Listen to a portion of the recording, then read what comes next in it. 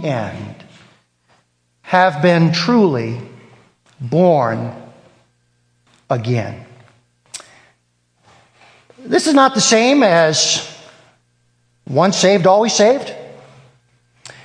Sometimes we often will use that expression, but that can actually be very misleading.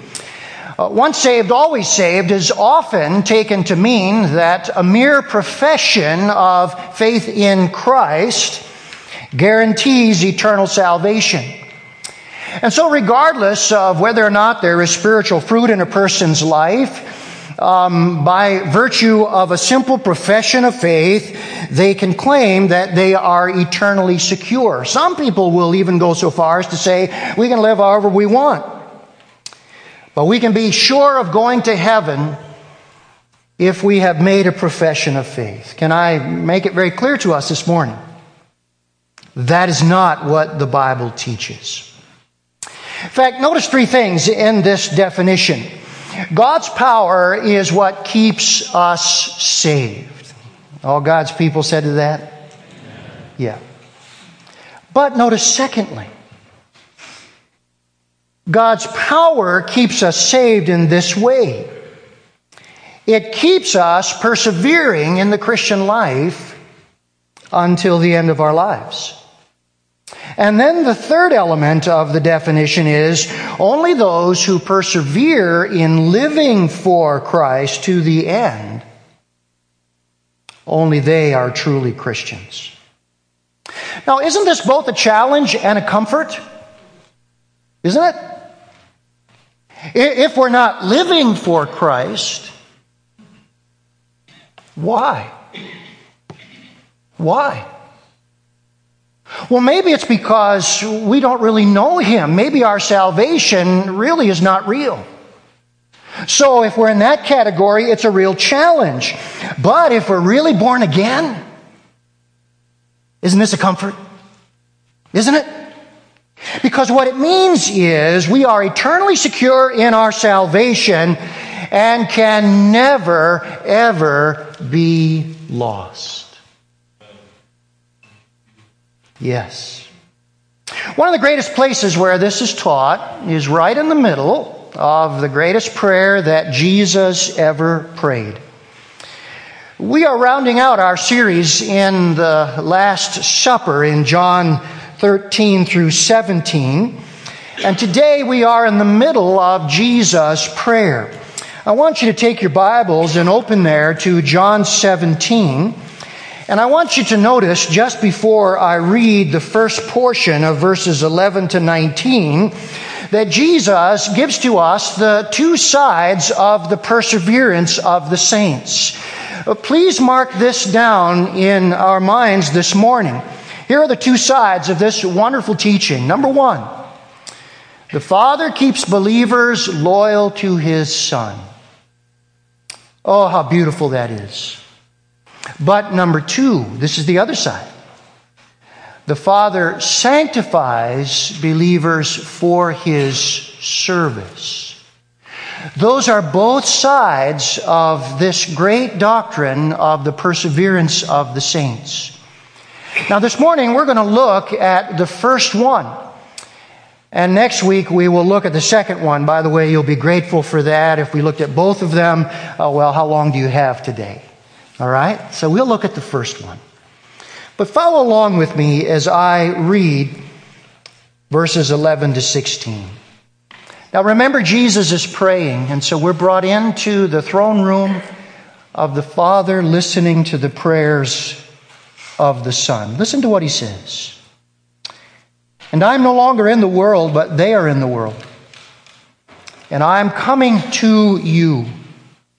Holy Father, keep them in your name, which you have given me, that they may be one, even as we are one. While I was with them, I kept them in your name, which you have given me. I have guarded them, and not one of them has been lost except the son of destruction, that was Judas, that the scripture might be fulfilled. But now I am coming to you, and these things I speak in the world, that they may have joy fulfilled in themselves. I have given them your word, and the world has hated them, because they are not of the world, just as I am not of the world. I do not ask that you take them out of the world, but that you keep them from the evil one. They are not of the world, just as I am not of the world. Bow with me for a moment in prayer. Lord Jesus Christ, thank you today for bringing us in to your personal conversation and prayer to the Father. Thank you that your prayer for your 11 is intended for us. And the truths that we find here, the promises, oh, how they tell us how secure we are in our relationship with you. I pray for that soul today who maybe is saved and struggling with doubt. May they find assurance. I pray for that person who perhaps has presumption, whose life bears no spiritual fruit. May they today be challenged. May all of us, Lord, be encouraged with truth from your word that will cause us to love you more and to follow you with grateful hearts. For Jesus' sake. Amen. In this first portion of these verses, Jesus is praying, and he teaches us how it is that the Father keeps us loyal. You'll notice in verse 11, he says, Holy Father, keep them in your name which you have given me. Now, that word keep, which Jesus is going to use again in verse 12, is a very, very interesting word in its definition. It means to preserve. It literally has the idea of to keep one in the state in which he or she is in. That definition is very, very important. Keep here means to keep one in the state in which he or she is in. Let me ask you, what state are we in as believers? What state are we in? Well, did you notice here how Jesus defines it? He tells us that we are loyal to God's character revealed to us in Jesus Christ, who has saved us. That's the state that we're in. We are loyal to God's character revealed to us in Jesus Christ, who has saved us. He says, Father, keep them in your name. God's name stands for all that he is. And to be kept in someone's name is an idea of keeping loyal to that person. And then Jesus says, Lord, you gave me your name. God's name or character has been supremely given to the Lord Jesus. Do you remember how in the Gospel of John, he would often take the name that God revealed to Moses, I am, and he would take it upon his own lips. And he would say, for example, to the Jews, before Abraham existed, I am. And then in his life and in his ministry, he would reveal what it meant for God to be I am to all who had placed their trust in Jesus. Jesus would say, this is what it means. I'm the bread of life. I am the light of the world. I'm the good shepherd.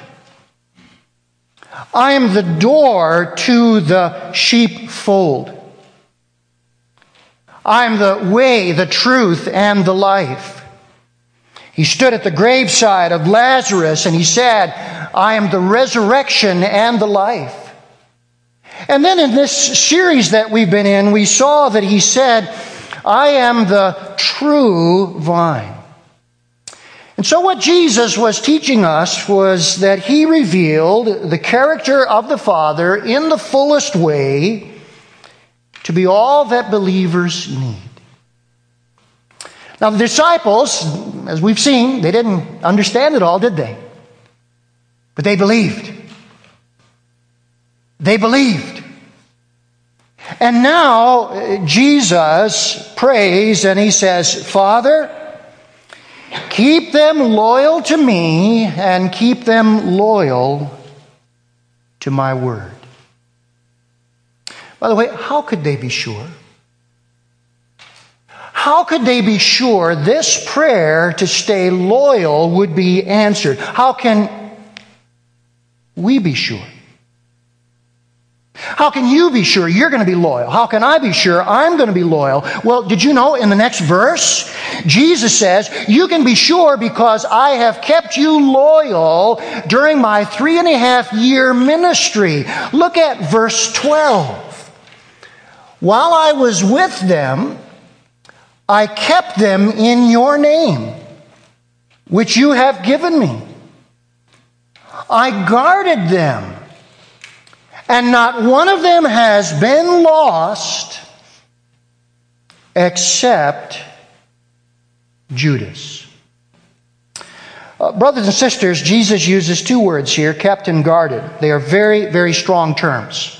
In fact, the word guarded here was used of somebody guarding a prisoner.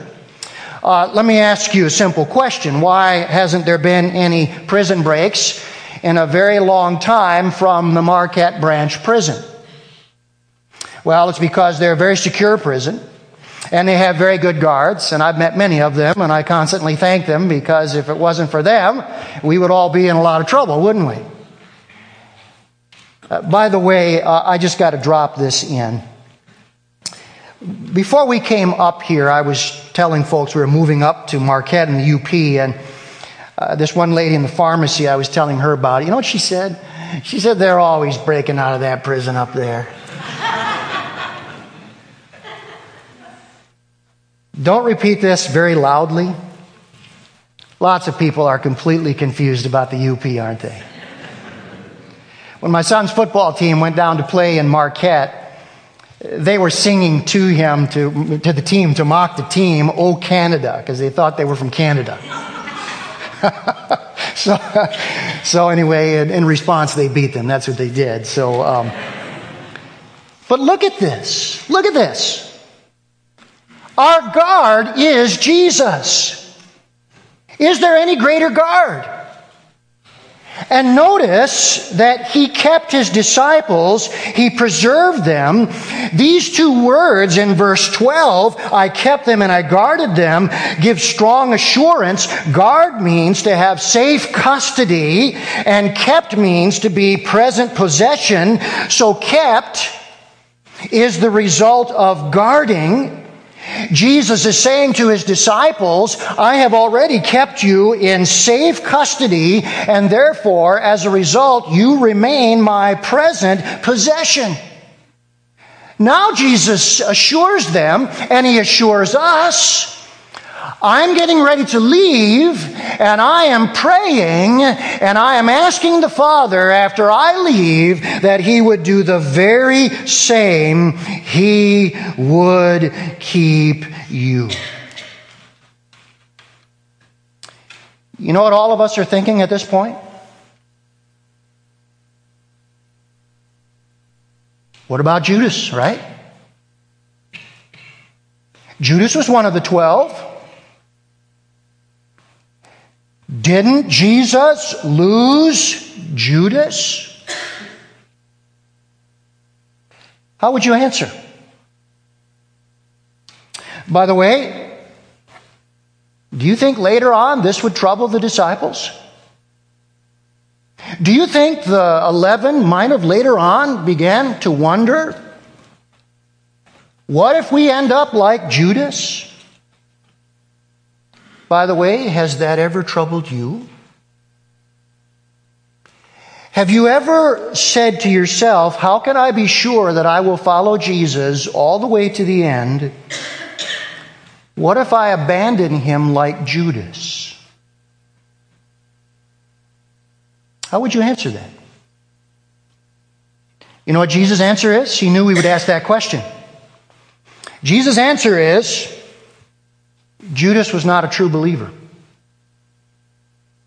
In fact, in verse 12, he describes him as the son of destruction, That expression, son of, is a Hebrew expression for an intimate relationship to something. It is describing Judas's character and his destiny. Judas had a precious character, therefore he would have a precious destiny. Jesus did not lose Judas. He was a phony disciple from the very beginning who never believed. In fact, earlier in the Gospel of John, Jesus had said Judas is a devil who was willingly given over to Satan's work. Jesus never lost Judas. He was never a believer to begin with. Let me ask you today, have you ever wondered, why did Peter return after his denial, but Judas did not return after his betrayal? What's the difference in the two men? Do you know the Bible answers it? Look at this passage for just a moment. Luke 22, 31 and 32, Jesus said this, Simon, Simon, behold, Satan has demanded permission to sift you like wheat. By the way, who does that remind you of in the Old Testament? Job. Job chapters 1 and 2. Satan comes to the Lord and says, give me permission to attack Job. He will deny his faith and he will reject you. Now Satan comes to the same question with Peter and he asks him the same thing. By the way, sifting something like wheat, that is a violent action. You ever seen wheat and chaff put in a sieve and separated? That is a violent action. Satan is coming and he's saying, I am going to take Peter, if the Lord will permit, and I'm going to shake him so hard, my goal is to separate him from his faith. Why, after Peter fell, did he return? Look what Jesus said. I have prayed for you that your faith may not fail. And you, when once you have turned again, strengthen your brothers. Why did Peter return? Well, look at Jesus' answers. Jesus prayed for Peter. The content of his prayer was, Father, do not allow his faith to fail. And the result was Peter would turn again. That's an expression in the Old Testament for genuine repentance and turning back to God. Now, do you know what's amazing about this? No such prayer is ever uttered for Judas.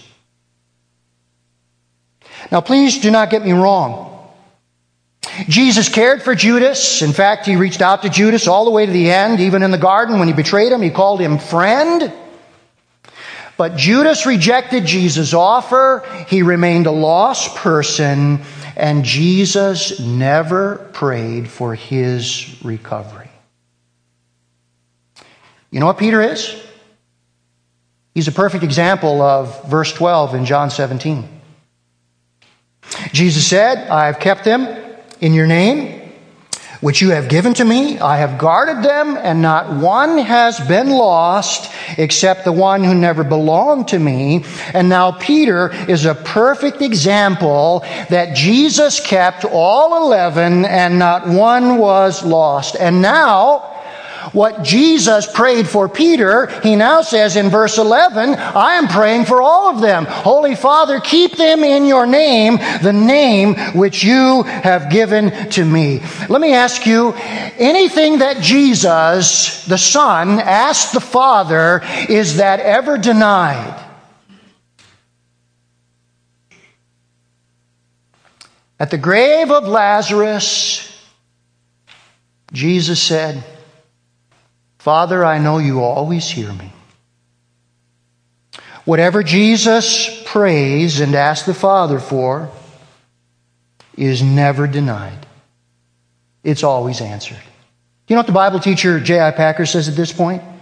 It is inconceivable that Jesus' prayer, which still continues, will go unanswered. And I read that comment and I say, wait a minute. In what way does this prayer continue? In what way does this continue for us? Turn with me for a moment to Romans 8, and let me read for you how this prayer of Jesus continues for us, starting in verse 31. You want to see your socks blown off this morning? I have secured my socks extra tight this morning because this blows me away. Look at it. Romans 8:31. What then shall we say to these things? If God is for us, who can be against us? He who did not spare his own Son, but gave him up for us all, how will he not also with him graciously give us all things? Who shall bring any charge against God's elect? It is God who justifies. Who is to condemn? Christ Jesus is the one who died. More than that, who was raised, who is at the right hand of God. Now notice this, who is indeed, what does it say? Interceding for us. The same Savior that prayed for the 11, Father, keep them in your name, which you gave to me, now prays for us. By the way, did you underline in these verses what this means? Verse 31, no one can be against us successfully. Verse 32, God will give us all things that are necessary for us to continue on in our salvation. Verse 33, though we are failures in many ways, there will be no charge that will ever stick to God's elect. Verse 34, who is able to condemn successfully? The answer is no one. And why is it all true? Because Christ is interceding for us. My, how wonderful this is. What is the perseverance of the saints? Well, it is this great and wonderful truth that God keeps every genuine believer loyal to His Son. And it's all based upon the work of Christ completed for us now as He intercedes for us. Yip, yip, hooray, right, this morning? Amazing. Now, Jesus is such a wonderful teacher, even in His prayers, that He tells us that there are just some very wonderful blessings that we have as a result of this. And I want to just bring them before your attention here this morning. Notice why He keeps us. He keeps us so that we might experience true unity with one another. Did you see that at the end of verse 11? Why will the Father keep us? Well, it's so they may be one, even as the Father and Son are one. Did you see this? Why is God keeping you preserved as one of His children? Well, it is so we may be one, unified, as Father and Son are unified. Now, let me ask a simple question. How are the Father and Son unified? Well, aren't they unified in that they share the same nature? Aren't they unified in that they have the same purpose? Now, how then are we unified as the children of God? Well, we all have the same nature, the life of Christ implanted in us, and we all have the same purpose to continue His mission of bringing the gospel to the world. So, we have Jesus' life, we have His purpose to promote the gospel. That is the basis for unity amongst all Christians. What Jesus is saying is God is calling out a people for Himself worldwide, and those people need each other, and they need to be together to do the work of God, and I keep them preserved that they might be united. Can I share with you a sad story? Several years ago, somebody told me about a group of churches here in Marquette that decided that they would have fellowship amongst each other and would form sort of an organizational unity. And when they got together, they decided, well, we need to have some sort of an affirmation of faith that will kind of describe our fellowship. And so they talked about a number of things, and they finally decided on Jesus is Lord. That will define us. Do you know what one church, if you can call it that, in the group said? Well, if we say Jesus is Lord, that will exclude all other religions who don't believe that He is Lord.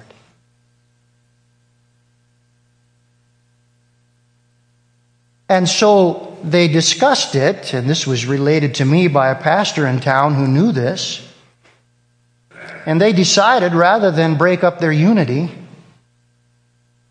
they would reject the statement, Jesus is Lord. You know what? That's not unity. That's compromise, isn't it?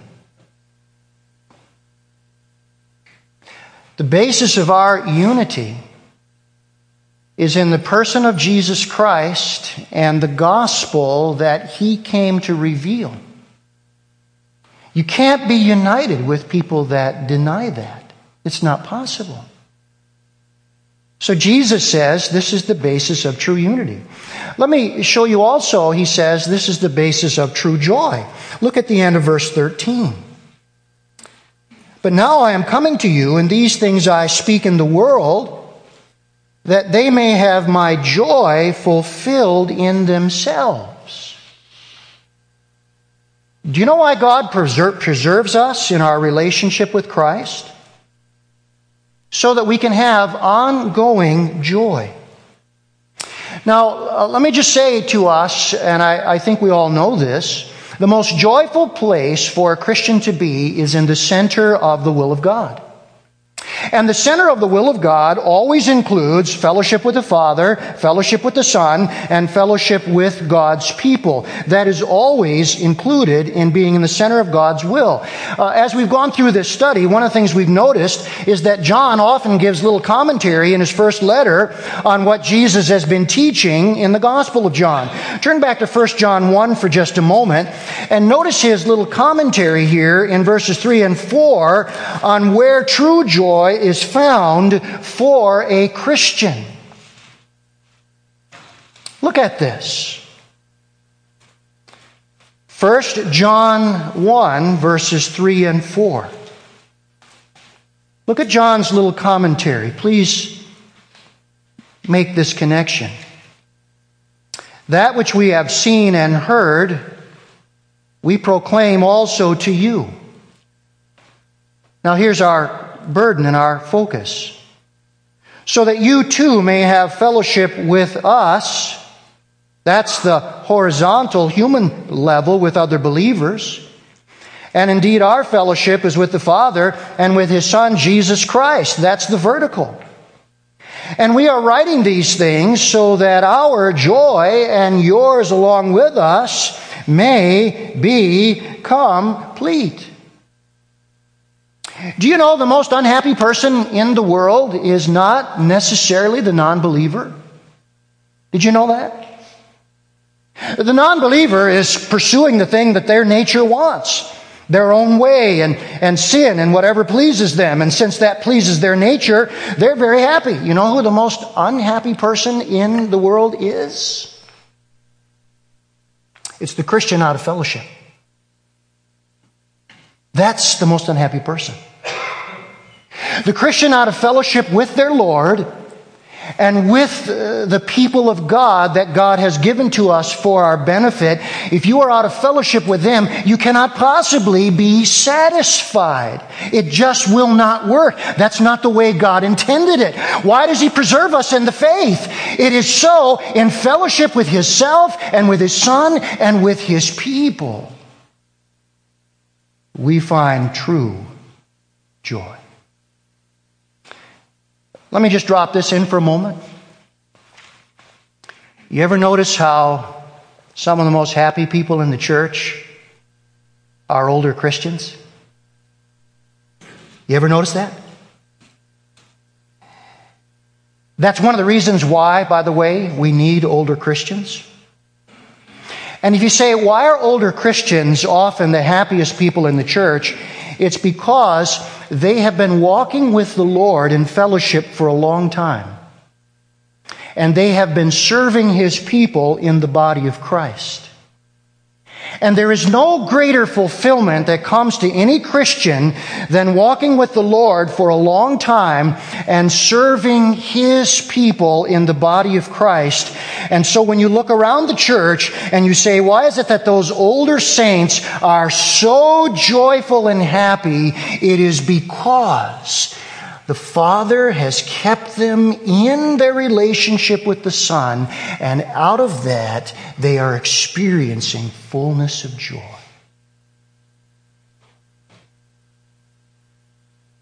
Let me give you one more blessing. True protection. True protection. Look at verse 14. I've given them your word, and the world has hated them because they are not of the world, just as I am not of the world. I do not ask that you take them out of the world, but that you keep them from the evil one.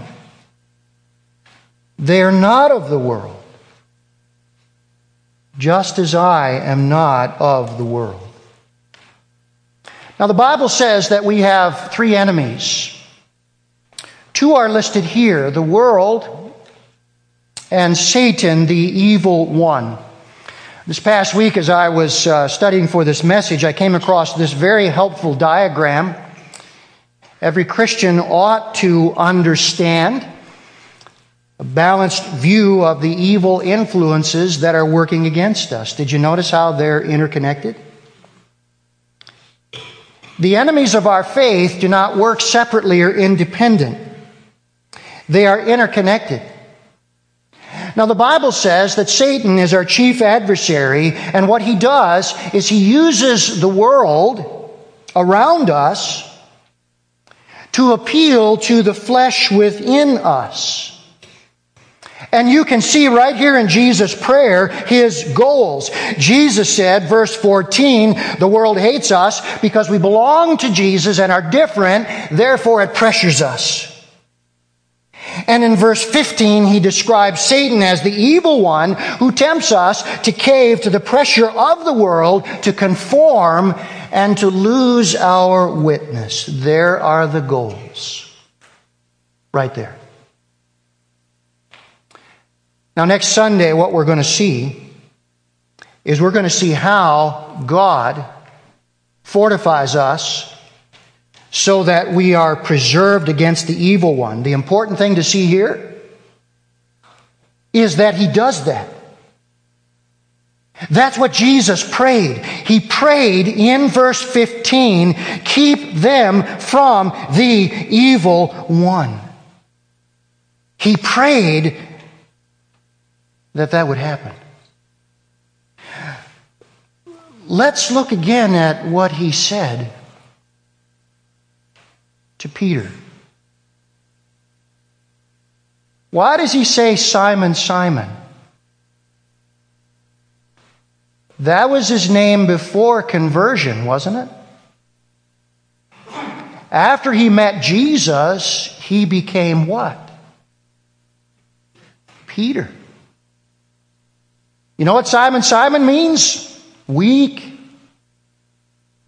vacillating, unpredictable. Peter, you don't have a prayer to keep yourself. And by the way, did Peter learn that lesson? Yeah, he did. Brothers and sisters, you know what else Peter shows us? True believers can backslide, fall into sin, and deny their Lord. True believers can backslide, fall into sin, and deny their Lord, but it is a temporary backsliding, not a permanent one. The Lord will bring them back. I have prayed for you. The content of my prayer is that your faith will not fail. And when you have turned back, you will strengthen your brothers. You know what Jesus said in John 10? My sheep hear my voice. I know them. They follow me, and they will never perish. Jesus' sheep can wander away for a time, but he is the great I am, the great good shepherd, and he will bring them back to himself. God will keep them loyal even after they have lapsed. As I was preparing for this message, I read a wonderful statement about this from the great Bible student J.I. Packer, who now is up in his 80s. Listen to what he said. Sometimes the regenerate backslide and fall into gross sin. But in this they act out of character, do violence to their own new nature, and make themselves deeply miserable. How many of us could give that testimony? I'm a child of God. I backslid. And I can give testimony I was deeply miserable. The Packer says, so that in that miserable condition,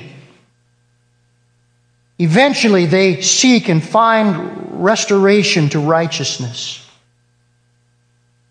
In retrospect, their lapse seems to them to have been madness. You ever felt that way as a Christian? I fell into sin or disobedience or waywardness, and now I look back, it was madness. I don't even know what I was thinking. But now he continues. When regenerate believers act in character, they manifest a humble, grateful desire to please the God who saved them. And the knowledge that he's pledged to keep them safe forever simply increases this desire. And isn't that the way you feel today? Lord Jesus, you prayed for me. You are keeping me in the faith. If I wander away, you will bring me back. When you begin to understand that and it grips your heart, you don't want to then stray, but you want to stay in the path that pleases your Heavenly Father, who has been so good in preserving you. You know what Jesus said to Peter? I'm not going to let Satan have you permanently. In the same way, he will not let Satan have a true Christian permanently.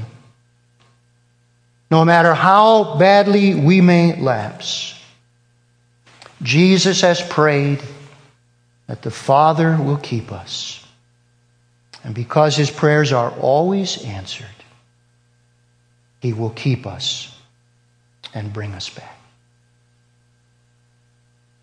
What wonderful good news. What wonderful good news. Let's pray together.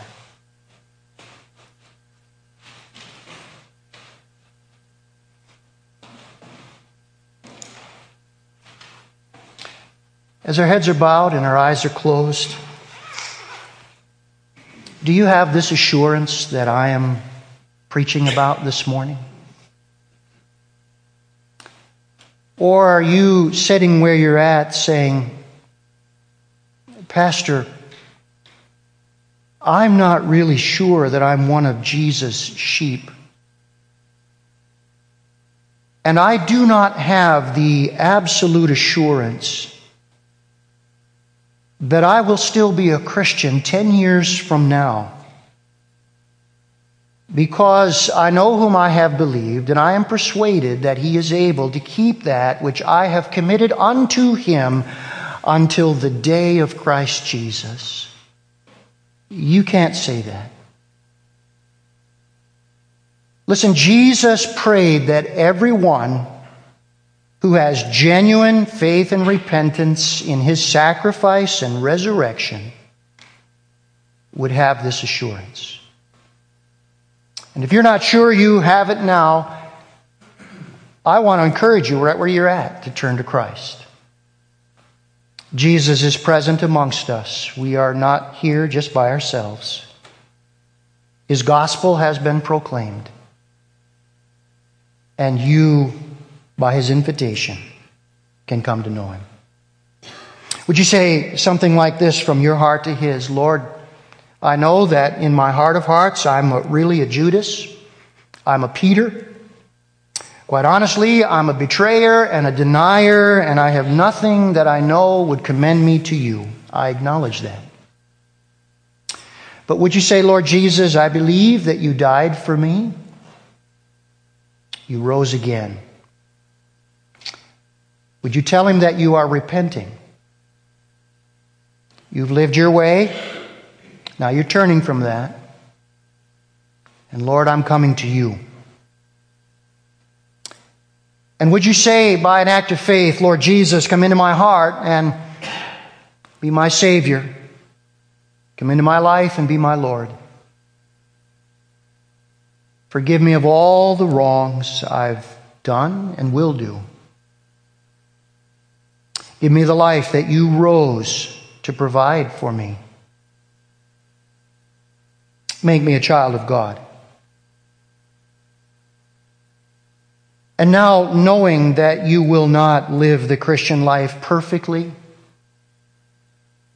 You will not live a sinless life, but You will be changed. You will be different. You'll have different desires. Knowing that, say, Lord Jesus, the best that I'm able, God helping me, I will now follow Jesus with all my heart. Lord, as a teenager, I prayed this prayer many times. And I never seemed to be able to feel that I had really closed with Christ. And I remained in doubt and uncertainty and in fear for much longer than I should have. And then one day I just had to say, Lord, I've done what Your word has asked. I take it now by faith. God said it, I believe it, and that settles it for me. And then, Lord, as I've seen You working Your transformation in my life, changing my desires, I've recognized, yes, true life has come, and Jesus now lives in me. And I thank You, Lord, that 10 years from now I know that I will be a Christian.